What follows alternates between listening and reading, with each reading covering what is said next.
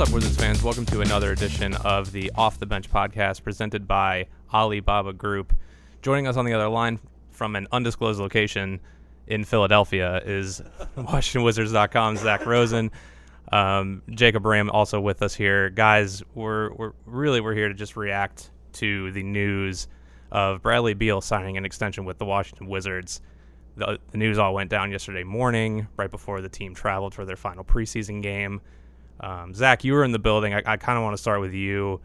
The ramifications of this are obvious, but what does this mean for Brad, for the Wizards, for Tommy Shepard, all of the things that happened this offseason? To get this kind of a commitment from an all-star that is in his prime it's a big deal.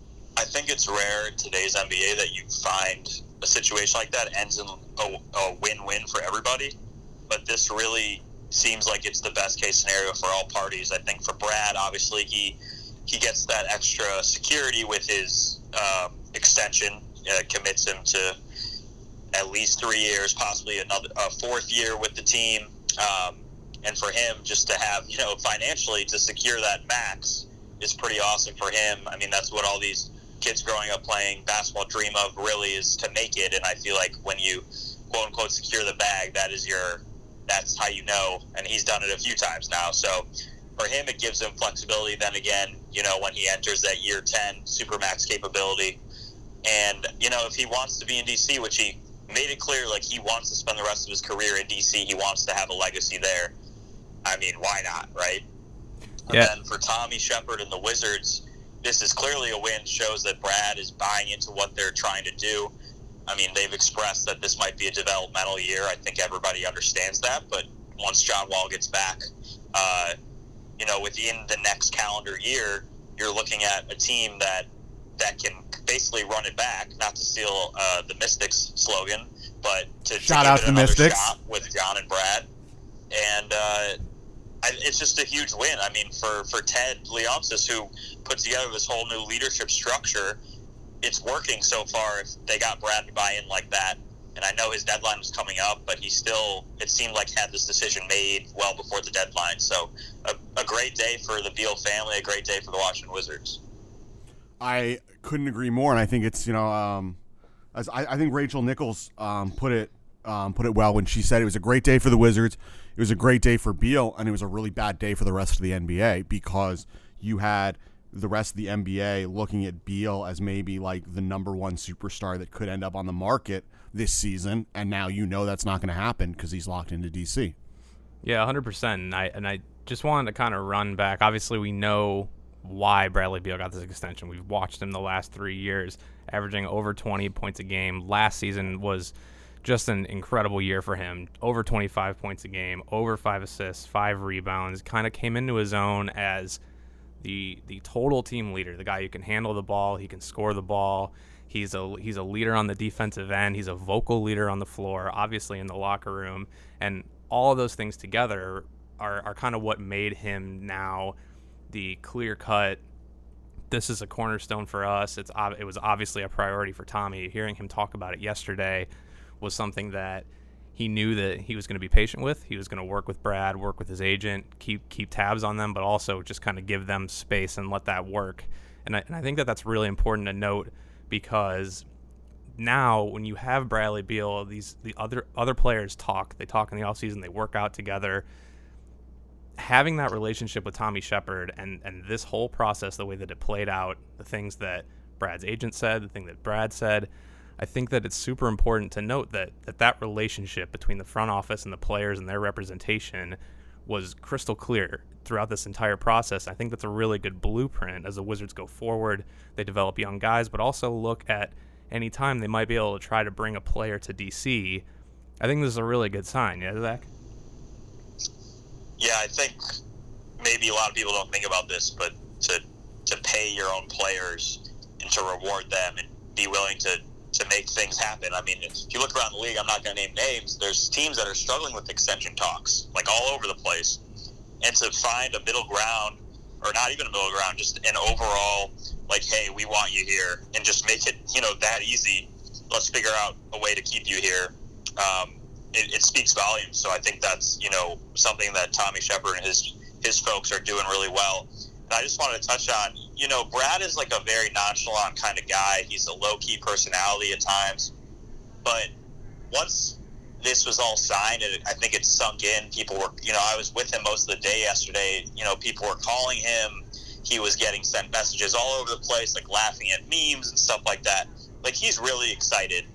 This is a big stepping stone in his career to be like, he's the guy. He's going to be a perennial all-star. And for him to have that acceptance, I think it goes a much longer way than people would realize. Yeah, and we've obviously talked a lot about how his role in this team is outsized. It is massive. It's a mentor. It's a scorer. It's a leader. And we've already seen him step into that. We've touched on it at times in the podcast this preseason. But how big of an impact is that going to make? We've heard literally everybody talk about it. But what is the next step for him this season? Obviously, he's a guy that he'll always tell you he's getting better at something. He's working on something. I think a lot of players are like that. But he certainly has embodied that in getting to training camp early, getting the guys together. What is it that you think he can grow on, build on after having a season last year that was just, really, really exceptional? Well, I think the interesting thing is that this is the first season, and depending on, and assuming that all works out with John and he comes back healthy next season, could be one of the only seasons where he is the unquestioned, no doubt about it, number one alpha superstar leader, everything to this team right now. He is the one guy on the floor who you look at and you say that guy's an absolute stud. And I think that defenses may have keyed on him last year, certainly, but this season he's going to be starting the season in that role. There's no will John, won't John be in the lineup this season. And so it's straight up his team this year. And so I think that that's a role, that he started to grow into last year for sure. And that as he matures and more, and, he's still in his prime. This is a guy that's only going to get better. I think we're going to see all of his numbers rise this season. I don't think we're concerned about that, but his leadership, we've seen it all camp. We've seen it preseason. This is a guy that's really ready to lead this club, to be an all-around superstar. And you're talking about really one of the NBA's best right now. And for him to want to be in DC is just such an unbelievable feeling for all of us here. Yeah, I think what he's working on then on the court is playmaking. Coach Brooks is really pressuring him to be, looking for another option. With Thomas Bryant, he's really developed that chemistry, but with the rest of the guys, I know, for example, like in a preseason game, he put Brad out there maybe in the third quarter and said, you can't shoot the ball. You need to he basically told him to get a certain amount of assists. And I think he would have got there if guys made shots or something, but that's just like a good example. Like, he's working on, if someone's going to double him, making the right pass. Then he's always developing his step back. We've already seen it a few times in the preseason. It looks more pure. I think he's going to bring that out a few more times a game. And then everybody's going to be needing to rebound because this team is not, going to be one of the bigger teams in the league, and that was a problem last year. So there's definitely things that everyone can work on. For example, I think James Harden could work on something. He's one of the best players in the league. Giannis could work on his shooting. There's stuff that everyone can work on. Hot take. James Harden, one of the best players in the league. You heard it from Rosen first. Yeah, and we'll see him on opening night. Just a nice little plug. You can come on down to Capital One Arena and see him.